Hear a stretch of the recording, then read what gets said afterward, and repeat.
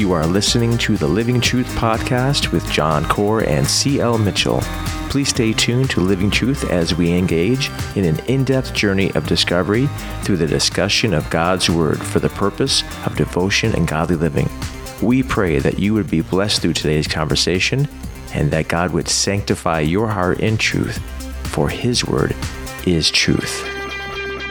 Welcome to Living Truth radio broadcast. We are excited that you are joining us via the airwaves, whether you are in your car or at home, listening on the internet. We are two friends who like to get together and talk theology, and we sort of imagine that you're eavesdropping in our conversation, and we love to dig into the Word of God and to really see what the Lord may speak to us through His Word. And we have been going through a book of the Bible, and we have been going through the wonderful book of Ruth for the last several months, actually. And we're actually at the end of the book. And so what we're going to do today is sort of pick up a few discussion moments on the genealogy in the book of Ruth. And then we're going to have a couple discussions this week and next week, sort of on the theology of the book, just at the end of the day, what is it that we're learning about God, just so we can leave this book with understanding the nature of God, the actions of God, and how is it that He was significant in Ruth's life, but also in our lives today. And so if you have not joined us before, the book of Ruth is a story of faithfulness. It's a story of commitment. It's a story of Ruth and her mother-in-law Naomi, who endured some very difficult situations, and how God, in His grace, in His sovereignty, sort of brought them out of that. And it's a beautiful book, and it ends with a genealogy, which seems to be tacked on, but it ends with this genealogy that leads to King David. And David is, in the Old Testament, he's the most important king in the Old Testament. He is sort of the poster child of what they expect or wanted the Messiah to be like. He is God's choice. And so to see the heritage of David is significant, and to see the characters and the characteristics of his ancestry in and through the characters in Ruth is significant. So it's kind of odd to pick up with the genealogy, but it's not always everybody's favorite thing to talk about. But maybe we'll be able to show you some wonderful things today. You know, John, I'm actually very excited about the genealogy and genealogies in general. Yeah. Because, frankly, there, as we said last week, are not a lot of them in Scripture. No. And all of the genealogies together actually say something, but each of the genealogies individually also say something. And the genealogies are very ripe and pregnant with purpose. You know what's interesting is when we think about genealogies and things like that in the Bible, it makes you feel like you're part of something. You know, when you go and you kind of look up where you came from and what your heritage is, you kind of feel like a part of something bigger than yourself. And now in Scripture, there's very limited amounts of genealogies. They're at key points and key places. This is one of them. It's significant that there's two genealogies in the Gospels, one in Matthew, one in Luke, that speak of Jesus' history and of Jesus' heritage, of really who are the people that led up to Him as a human being, and to see what kind of people God included in His genealogy. That sort of opens the door, and I think there's a parallel between Jesus' genealogy and Ruth's genealogy in the kind of people that are there and the kind of people that are in David's. Where did this David come from? Where did this Jesus come from? And it is a testimony to God's grace that He picks all kinds of people from all kinds of background, with all kinds of history and all kinds of issues, to still be included in His family. Here's a significant thing for me. Hands down, the book of Ruth, I trust that our audience shares this opinion, has been astounding. I mean, it's been a marvelous surprise from the first chapter through the fourth chapter. Right. But for the narrator, for the literary author, the main point of all of those chapters have sought to use this genealogy as the crescendo, as the main point. So if, in fact, we might say that the book has been spectacular, we are to keep an anticipation, because the genealogy, being the main point of the book, has to be even more spectacular, both from the Holy Spirit's perspective, from the literary author's perspective, human that is, and it should be from our perspective. So it really is not the anticlimactic aspect of the book, but it's the highlight of the book. And that's a good point, because you have to wonder, you can read the book of Ruth and come to the end and see, okay, Ruth is given a child, or Naomi actually gets to adopt this child. She's her bitterness has been turned to fullness and joy. End of story. And you could stop there and then just skip over the genealogy as if to say, oh, this is just sort of appendage that is not necessary. But there's a reason why God includes it here at this point, and we have to ask the question, well, now why is this here? And how does this contribute to everything I just read and studied? So let's pick it up, because our hour will go by really fast if we don't. Indeed. Yes. So I'm just going to start with in chapter 4. I just want to back up just a few verses, just get a running start. In verse 13, it says, "So Boaz took Ruth, and she became his wife. And he went into her, and the Lord enabled her to conceive, and she gave birth to a son. Then the woman said to Naomi, 'Blessed is the Lord, who has not left you without a redeemer today, and may his name become famous in Israel.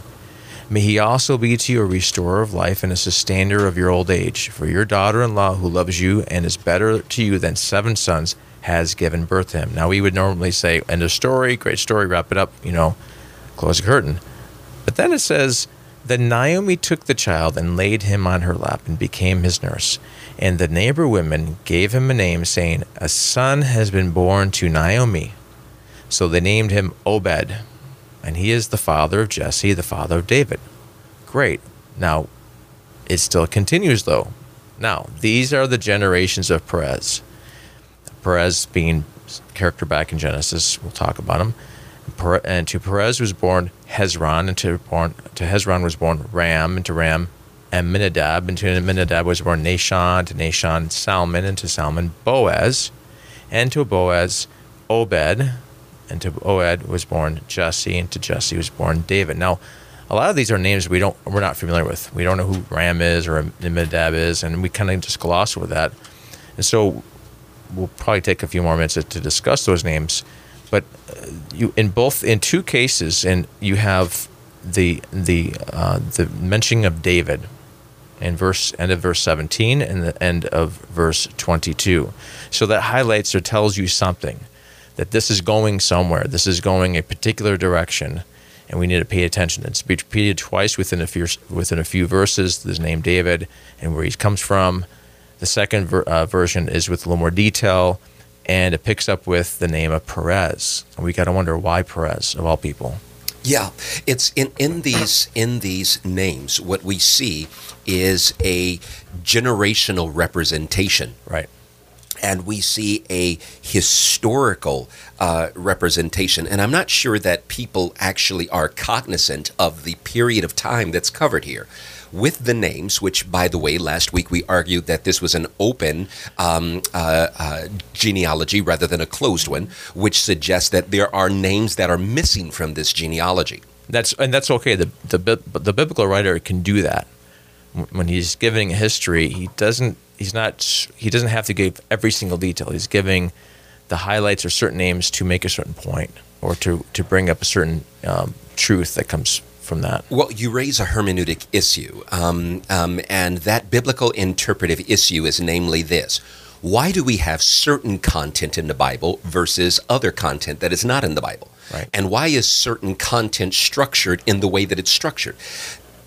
The Bible's view of history is pointed. Right. It seeks to see and interpret history from a theological perspective. So it's not seeking to give you the historicity of China or Russia or other nations, as it were, and it's not seeking to give you every single detail of an individual's life as much as it is seeking to give you a theological perspective. And lest we fool ourselves to think that every history book is unbiased. Right. That does not happen. Every history book is written from some bent or some bias that the writer is trying to persuade of. All literature. All literature. So it happens, and there's obviously the Bible is written from a theological perspective, but every history book you read has a particular bent and slant and bias, and we don't like to say that word. We want to say it's all, truth and all like, but honestly, it's with a certain bias. But this, with the open genealogy, it's for a theological purpose. By the way, you touched on something, John, that I think is important to mention. In order for something to be true, does not necessitate that it be exhaustive. Right. In other words, you can give something that is true. You oft text me when we are coming to the studio, and you'll say, "Are you there yet?" Right. And I will either answer yes, or I'm near, or I'm on my way. We'll do that with each other. Right. Now, what we do not do is give a detailed account of, I am on this street, I am now turning left, I am waiting here.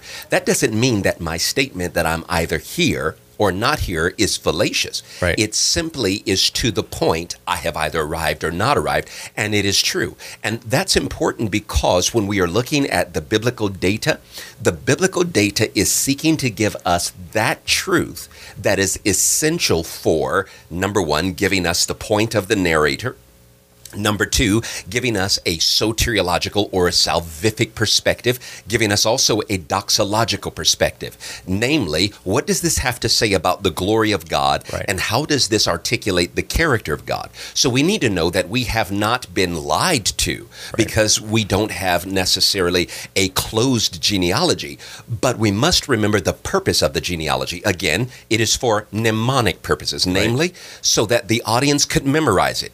It is for a pedigree. What is the quality of this person's background? Right. It is also for a toledoth, the generation. From whence does this individual come? Right. And so it has several purposes, and we mustn't find ourselves offended because God does not see it necessary to tell us all things, as though arrogantly we could in fact handle all things that God would have to say. What's interesting is that in this case where we're looking about David, because obviously this is written after Ruth existed, this is written obviously probably during the time of David, to sort of give credence to his kingship and where he came from and all that.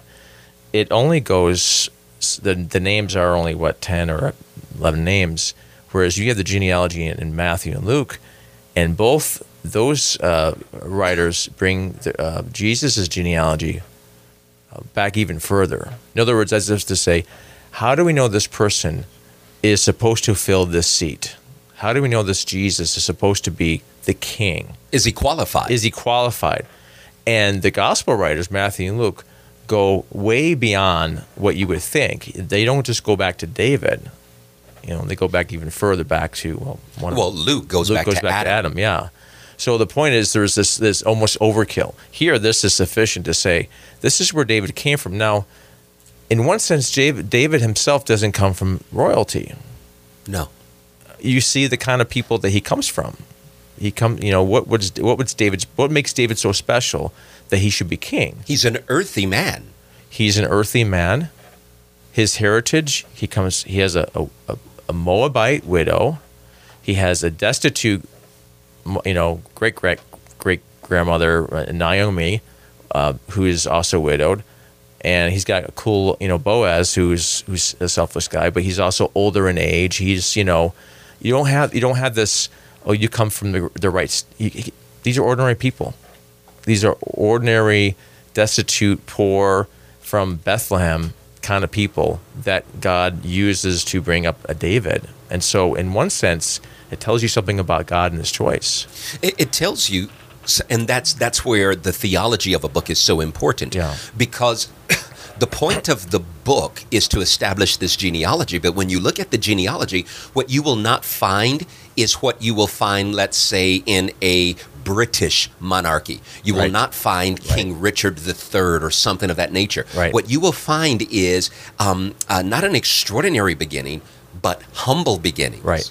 Because the credulity in this narrative is not to spring back to this awesome qualitative pedigree of the man, but it's to spring back to the sovereign providential hand of an extraordinary God. Right. That's what makes David impressive. And that's the difference. It's not the greatness of the people he came from. It's the greatness of the God that brought forth these people and what he did. So, and it's interesting because if we're gonna look at King David, and this is all leading to David, and the contrast between David and Saul, and Saul being this tall, dark, and handsome God that won the people's choice award, so to speak, but he wasn't God's choice ultimately. He was the people's choice, and he comes from a different heritage. And David, who is not the first choice among anybody, God does something great with him, and he becomes again the example of what a great king would be, a Messiah would be like. He would be like this David. Well, what you see in this genealogy is a prehistory history. Right. Now, I'm going to use some phraseology here that I think will be important. You have the exile proper. And when we talk about the exile proper, we're referring to two exiles. We're referring to the exile that occurs with the Assyrian exile for the northern kingdom, Israel, the 10 tribes. And then we're referring to the exile 586 or 87 BCE under Nebuchadnezzar for Judah, the 2 tribes. Right. But this is a paleo exile that is encompassed within the framework of this particular genealogy, because Pharez is pre-exile. My Bible says Perez. Maybe there's a typo in your Bible because it says Perez in mine. He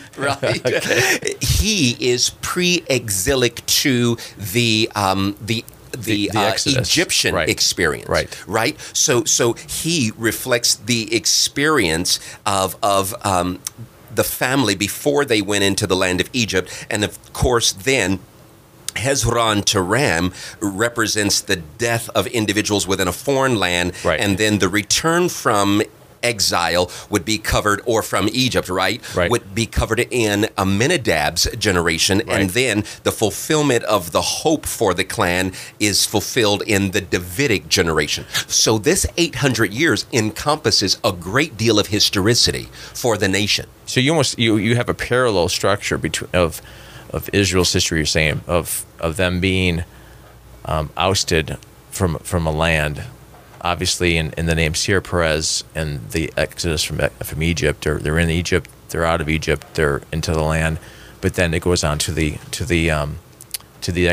further the parallel with the Israel exile from the land under the Babylonian captivity. So you have this almost not a repetition of history, but sort of like a synopsis of their history.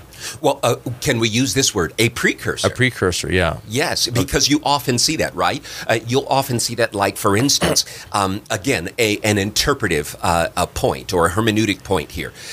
What you will see is, like, for instance, and you pointed this out in one of your sermons, namely that the history in Genesis 14 with Avram or Abram facing the giants in that particular arena and facing... Isn't that a movie? Okay. That history is going to be mirrored in Israel's history when they come to the border and they are looking at the giants in the land. Right. And so the argument of the narrator is what Abraham was able to do by faith, our forefather, we too can do by faith. But in these names, you just went over the history of obviously in Egypt, out of Egypt, into the land, out of the land, right? The whole... You have there's a constant in all this is God's ability to keep his people, because they're in the land of, okay, if they're in whether they're in Egypt or whether in Israel, and then they're kicked out, they're maintained, so to speak.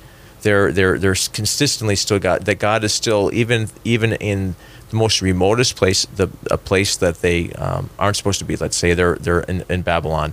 God's still with them. That God is able to bring them back no matter where they go. There's a constant of God sort of keeping his word, keeping his promise of saying, you're my people.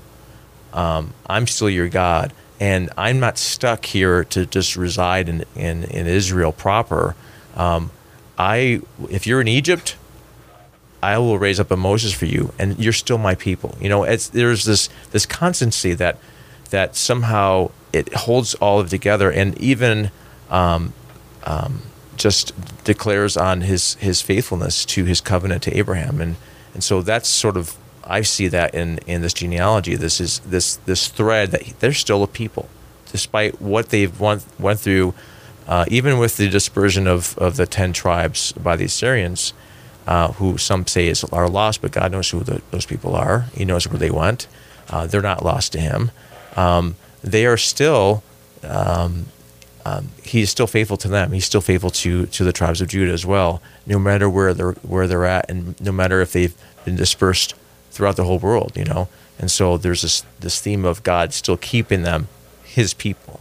And that theme that you just touched on, John, of the covenantal fidelity of God. Yes. And I want to make sure that I introduce the word covenantal before even the faithfulness of God, because it's intertwined for the nation, and it's intertwined for the people of God, period. Right. But when you open the book of Genesis, you open in this garden with life. The book ends in a coffin. And so it opens with life, it ends in death, namely Joseph's coffin, right? When you pick up the book of Exodus, what you have is 70 people according to the Masoretic text, 75 according to the Septuagintal text, right? That's picked up in the narration of Stephen in his sermon in Acts chapter number 7. Right. But when you're looking at this, what you see is this question when you open up the book of Exodus, like, what happened to those people? Right. Can God keep his promises? And that's one of the reasons why you have the name Veshemot. And these are the names. Because what you see is God has not lost the family, and he's going to take the family and tuck them away in the land of Goshen for 430 years until this family becomes a swelling nation. How do they become a swelling nation? By the miraculous hand of God to multiply in Exodus chapter number 1 and 2 under diverse circumstances and arduous circumstances, in very much the way that he miraculously multiplies humanity in Genesis chapter number 1 and 2. Right. So you're going to see that picked up. Well, and he says this to Israel during their time away, when they're about to go back into the land after Exodus happens. He says in Deuteronomy, the reason why they're even a people, he says in Deuteronomy 7, he says, for you are a holy people. This is Deuteronomy 7, verse 6. For you are a holy people to the Lord your God. The Lord God has chosen you to be a people for his own possession out of all the peoples who are on the face of the earth. Here's the key, verse 7. The Lord did not set his love on you, nor choose you because you were more in number than any other peoples, for you were the fewest, but because the Lord loved you and kept the oath which he swore to your forefathers. See, this promise that God made to Abraham and Isaac and Jacob afterwards, he is still keeping. He's saying, you're my people, and I'm doing this not because you're mighty and great and there's anything special in of it yourself, but I am going to keep my promise, my covenant that I made to your forefathers back then. That tells you something, because God's promise and the benefits of his promise are often, we receive the benefits of a promise that he made to somebody before us. Right. We receive the benefits of a promise that as Christians we are in Christ, and we get to receive the benefits that Christ actually earned for us. By the way, John, this is, in my opinion, one of my concerns with replacement theology, because the idea is, well, how is God covenantally fidelitous? Well, and what you mean by replacement theology is that the idea church, that the modern church, by modernity, I'm referring to the church first century, since the birth of the church, right? Yes, the church itself. That the church has replaced the nation of Israel because they failed in the covenant. Right. Thus, God has replaced them with a new people, which, by the way, does not seem, in my opinion, to bear true in Scripture. Romans 9 through 11, right. Ephesians 3. Scripture is replete with God's choice of the nation, as it were. With that said, then, some would purport that he has kept his covenant by replacing and making a new Israel, a new nation. Right. But this begs questions about the theological string that we see running throughout the First Testament. What's more, this begs the question of God not being challenged by Israel's sin, because they consistently sinned against God from day one, from their inception in their forefather Abraham. Right. And so with that said, what we see is, we see this faithfulness to the covenant, thus the covenant people that God keeps, that goes throughout the framework of Scripture, which according to Ephesians 3, we have joined in, not replaced, Romans 9 through 11, but been graced to be grafted into that. Right. So it's a privilege to be in this position. And it's as if to say, God is able to be faithful to keep his people up into a certain point. Have we now exhausted? Have we now found the one thing where God says, okay, I give up? I mean, certainly this would have happened a long time ago, and all of the Old Testament wouldn't have been, or the First Covenant or the First Testament, as we like to say as well, that wouldn't have happened. So, and we obviously we don't have time to get into all the discussion about Paul saying that we're grafted to Israel. But it's interesting that in the book of Ruth, though, and you can read some commentators that in the book of Ruth, there is almost a picture or foreshadowing of the church, and of the church, say, being pictured by Ruth, this outsider outside of she's from Moab, she's not from Israel, being brought into the family. But then you have this Naomi who may be a picture of Israel, who is going through some bitterness, some bitter trials, some bitter experiences, that somehow this Ruth is able to help her regain her faith, so to speak. Because at the end of the story, Naomi is refreshed. She's not this bitter woman. She's not she's gone through a lot. And this Naomi and Ruth as being sort of foreshadowing of the church and Israel and the Jewish nation and Jewish people, may be a foreshadowing of what may happen as well, or has happened. Which, as a character that depicts theology, there is a wonderful summation in Galatians 3, verse 8, wherein the Apostle Paul says, "The Scripture, foreseeing that God would justify the Gentiles by faith, preached the gospel beforehand to Abraham, saying, 'All the nations will be blessed in you.' So then those who are of faith are blessed with Abraham, the believer." In other words, what is being argued by the Apostle Paul, if I may more pointedly apply it to the book of Ruth, is Ruth in chapter number 1 is not incidental, coincidental, haphazard, nor is she, oh my goodness, God is surprised by the sin of the people in Judges, and so shall we pick someone out of somewhere? No. Right. What we see is God's deliberate, intentional display of his gentilic inclusion. Right. I want to be careful with that word inclusion, because I do not mean by that inclusion theology, but I mean this anticipation, Ephesians 3, wherein he's going to bring Jew and Gentile and form one new man in Christ Jesus. So what you're seeing very early is this intentional spark of the activity of God to do something that we're going to see in a fuller picture in New Testament theology, but certainly we're seeing points of it, seeds of it in the First Testament. This can get very practical here, because here's what you have. You have God being the God who cares for all nations. All nations, as we see in Jonah. He's not a God who's just saying, okay, I'm just over Israel, that's all I want. as he says to Abraham, you're going to be a light to all nations, right? You have hints of that even in the Exodus, where it talks about a mixed multitude came out of Egypt. Perhaps some Egyptians came with them that were maybe not mentioned by name, but you sort of get the hints of that. You have obviously here in Ruth herself being grafted in, sort of welcomed into the family. She goes from being Ruth the Moabitess to Ruth the wife, and now she's part of the family history. And the scripture indicating that all peoples of all races will worship God. That tells you something, though, because sometimes there's even today where people get on this bent of, well, my people are special because we're the okay. I don't know what color Jesus was, but it doesn't matter because he loves all people. I don't know what color eyes he had.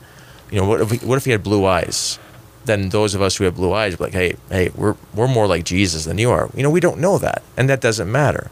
And thank God he doesn't have a photograph, because God is not wanting to say, well, for those of you who are blue-eyed, dark-haired, blue-eyed, you're more like Jesus than somebody who's got dark hair, brown eyes, or you know what I'm saying? Yes. And so this idea that Jesus, even in his own ministry, where he purposely goes to people that aren't Gentile, like obviously the woman at the well in Samaria is one prime example, where yes, he goes to the synagogues, but then he understands he's sent to the lost tribes or the lost sheep of Israel.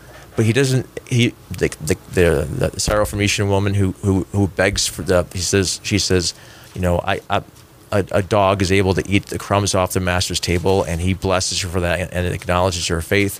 You see that in his ministry. You see that even in his own genealogy, where there's where the people that are mentioned. You have Rahab, and you have Ruth. You have a Bathsheba. You have these people that aren't part of the Israelite tribes per se. And so you have God who cares for all nations and all peoples, and that opens the door for this. This is what we call the church. In the church, we're not all the same. We have people from all backgrounds, and yet we have this connection in Christ that brings us together. Within the framework of Scripture, John, there is may I say, an ethnic and national inclusio, right? In this way. Abraham is the father of the nations, but in being the father of, or I should say, he is the father of the Israeli nation, but he himself was not Jewish. Right. Technically, he was not. He was not, but he's the father of the nation. In other words, he made a people, says Isaiah, out of a people who were not a people. Right. So we must remember that.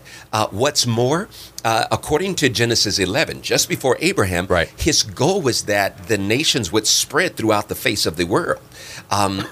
This was intended from the beginning.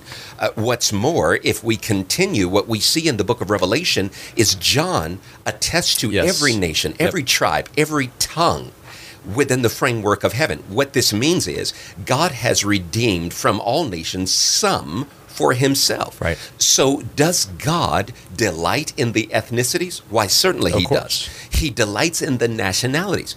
But his delight in the nationalities does not lift their nationality to a point of supremacy. Right. There is a theology that supersedes our ethnicity and our pigmentation.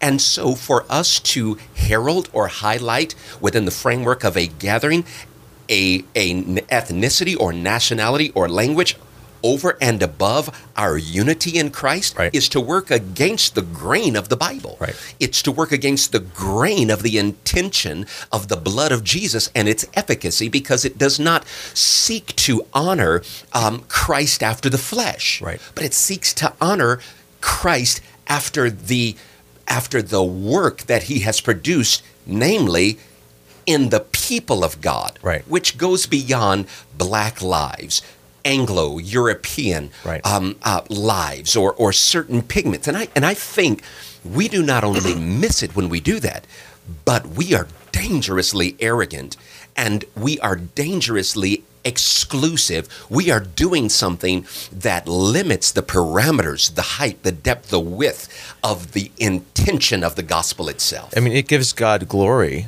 that you and I can be blessed by somebody who does not have my racial background, that's a different heritage than I am, than different way of looking things. I can be blessed and ministered to by people that are different than me, and that I don't have to say I can only be blessed by people who are just like me. Well, John, here's the truth. Listen, I can be blessed by salt as an ingredient, but salt is better with black pepper. I can be blessed by Mrs. Dash spice. Yeah. But Mrs. Dash spice is bettered by salt and pepper. Now, the point of the salt and the pepper and the Mrs. Dash is not to be an end in and of itself, because I do not sit at the table with my spoon dug into the spices. The goal is that they would color chicken, right? The point is the chicken. In other words, I'm glad that we are, as ingredients, attached to Christ.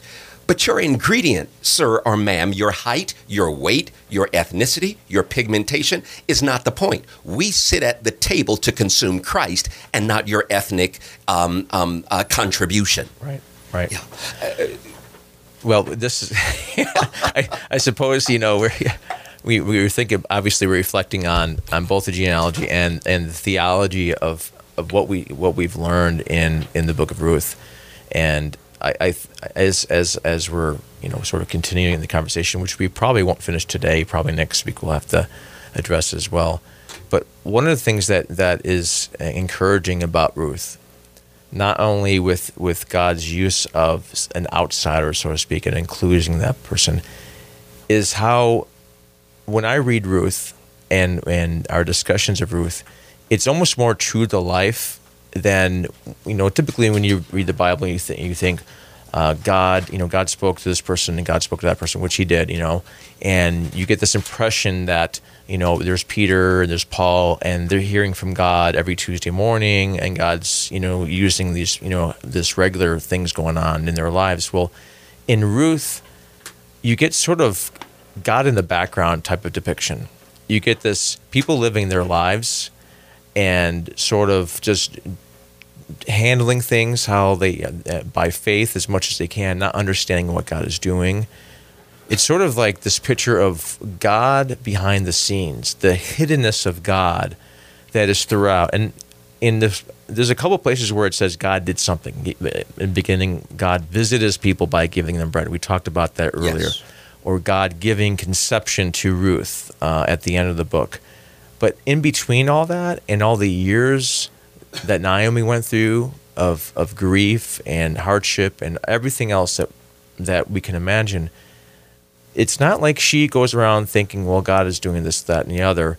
She is not certain. And from a reader and as a person, I can relate to that because I go through times where I don't know what God is doing, where God is sort of, he's hidden. So the wondering is, Lord, what are you up to? Have you forgotten about me? And I think the wrestling of that question, and how and the fact that God is hidden yet he's active at the same time. He's hidden to our eyes, but yet somehow the narrator points out, oh, he's very much active, and he's not active in ways that you think he's going to, speak from the heavens and appear, at your bedside and tell you to do something. Which sometimes I wish he would do that because I would think it would be more clear. But he often is working in through the circumstances and people in your lives that takes you a while to realize, oh, that was God telling me to do this. You raise an issue. Let me review what you've just said in theological speak. There are several things to be said about God, but two things that must be said about God in this conversation is a discussion concerning his transcendence and his immanence. Okay? Now, that fanciful theological language simply means this. His transcendence is not just that God is higher. We're not talking about spatiality, the difference between 1 foot to 12 foot. Right. We're not talking about spatiality, because to even speak of God spatially is problematic, right? God is spirit, according to John 4. So when we speak of God, we must speak of his transcendence, namely his altogether otherness. Right. And when we're speaking of his otherness, here's a summative way to think of that, right? That God is creator. Everything else is creation and creature. So God stands in a class all by himself.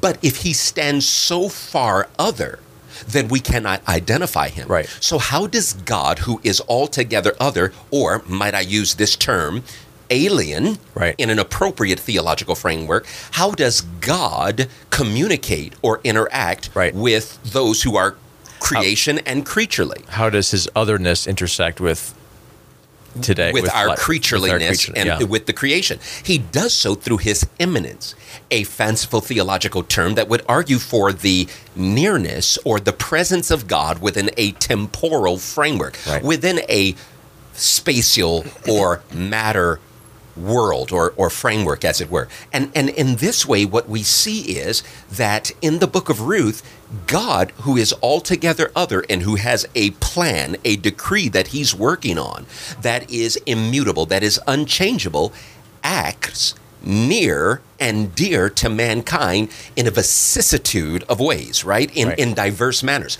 But when he does that, it is not, in your words, as overt, as obvious, as clear as we would like. One particular author said, it is like the invisible providential God acting with his invisible hands in the gloves of circumstance in a manner that we cannot always detect him in foresight. But as we look back on the circumstances, we clearly see, therein was the hand of God. You know, it's interesting that the psalmist, and I'm thinking of David especially because he wrote a lot of the Psalms, he struggles with this a lot of times. You know, you have the Psalms of Lamentations, the Psalms of the questions that come up, you know, he says in Psalm 10, why do you stand off so far, O Lord? Why are you so far away? Why do you hide yourself from me in times of trouble? This is David, or this is the psalmist speaking, reflecting his perception and this feeling that it feels like, God, why do you feel so far away? Or in Psalm 44, he says, why do you hide your face and forget us in your affliction? Or how long, Lord, will this situation happen? You know, you can read the Psalms and have those questions. Why? How long? Where are you, God? And these reflect the reflection of even Naomi in the story of Ruth. God has dealt bitterly with me. You know, it feels like God's far away. Those are real and genuine feelings, and what's amazing about that is we can ask those questions and say, look, Lord, I'm not sensing you at all. I don't know where you're at. And understand that theologically and hopefully by faith we can trust God is near. Even though I don't feel him near, he's near, but yet I still have these feelings of, God, you feel so far away. So what's going on?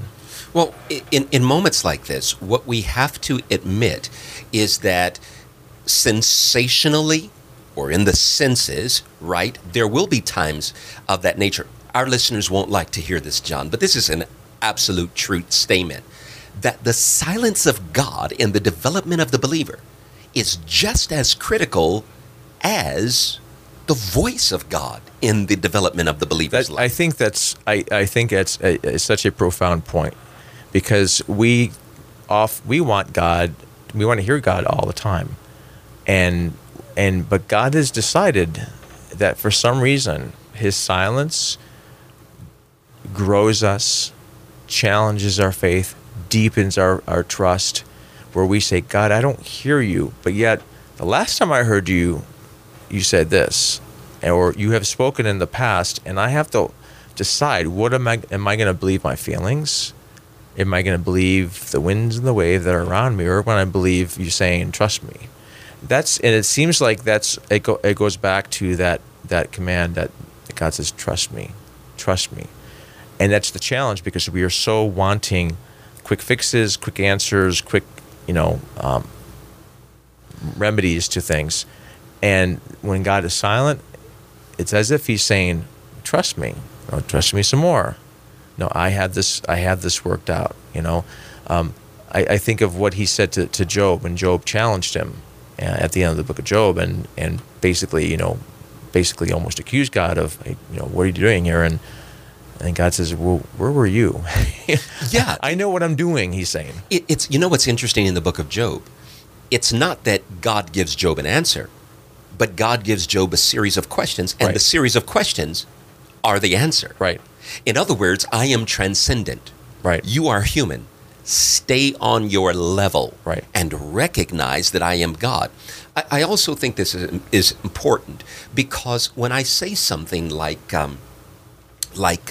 God speaks to us necessarily developmentally in his silence, right? Because his silence is screaming to us, and it develops muscles that could not be developed otherwise. Listen, only the Father, the Son, and the Holy Spirit know the depths of God. Right. That's it.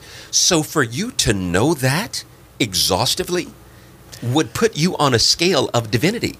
Secondarily, God will, for those individuals saying, well, Lord, I want to know your plan. I want to know your plan. That's a good prayer, but know that that is not a sufficient prayer altogether. No. For this reason. God will never work with you in a way that undermines the criteria or the necessity of faith. In other words, God can give you many things, but he will never give you anything that will not strictly demand or necessitate dependence upon him every step of the way. That's a good point, because we often want the course plotted out for us so that we know what's going to happen, so that we can have some control over. We can say, God, no, I don't approve of that. I veto that. I don't want to go through that. But what you're saying is that God will make it such that we have to live by faith. Have to. We have to, and we often think, well, if I don't know the plan of God, that somehow God's plan won't be done. No, God is able to do his plan in your life, no matter which way you go. If you go left, he's able to direct you to go right. If you're supposed to go right, in other words, the onus is not on us to sort of figure out how to get from A to B to all the way to Z. God, if he's our God, is able to direct us to our final destination no matter what. And somehow we think that we want the shortcut to get to Z, and all along the way, God's directing us in ways we don't realize. And we tend to think that sometimes it's dependent on us to really, okay, here's God's plan for my life. Here's what God wants me to do. Well, that means I have to do this, that, and the other.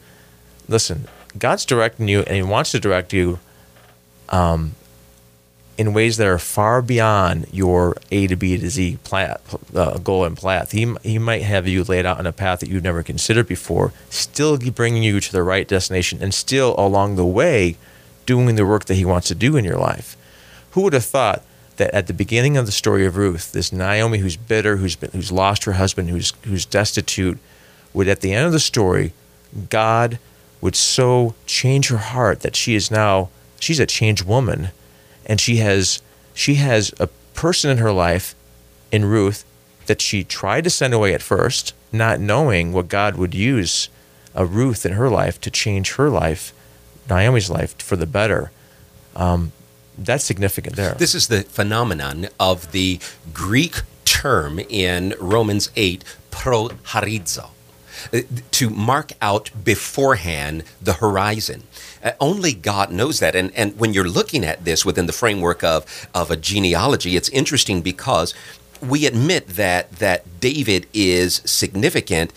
Without exception, he and Moses are the most important figures in the First Testament, leading to John, which is going to be that transitory figure. But it's interesting when you consider how God is moving things together with what we've been talking about and its connectivity with David. For instance, David preoccupies the authors of 1-2 Samuel, 1-2 Kings, and 1-2 Chronicles. In those pieces of literature, they are comprised of 102 chapters. But did you realize, percentile-wise, 42 of those 102 chapters are preoccupied with David, which would argue this: 41% of that literary space is given over to a Davidic focus. It's interesting because that's 9% of Israel's historic space. In other words, what you see of the book of Ruth is a bridge to not only the anticipated king, but the promised king, the quintessential king, the supreme First Testament king. It's interesting because he represents a pinnacle of history, a pinnacle that comes from a long sovereign formation and work on behalf of the hidden hand of God in time. So, like for instance, this genealogy, whilst representing 800 years of history, what does it represent? It represents all of these years of God's work to get to one man. So you might say that if we were to look on a linear scale at things like a funnel, you might see the width opening at Genesis and the point coming to a David. In other words, God is slow cooking something here. And in God slow cooking something, he's doing it, dare I say, brilliantly, sovereignly, providentially, hidden to the eyes and to the manipulation of man, so that when we see a David produced, no human will be able to take credit, but a lot of humans, both upstanding and scandalous, will have been involved, and you'll not be able to have said, you saw that coming. Right. That speaks again to the glory of God, and speaks to him directing everything and everything approaching to David. But then from David, there is a laser beam that goes directly to Jesus Christ. Directly to him. And no one would have seen that coming. And it starts off with this huge promise to Abraham.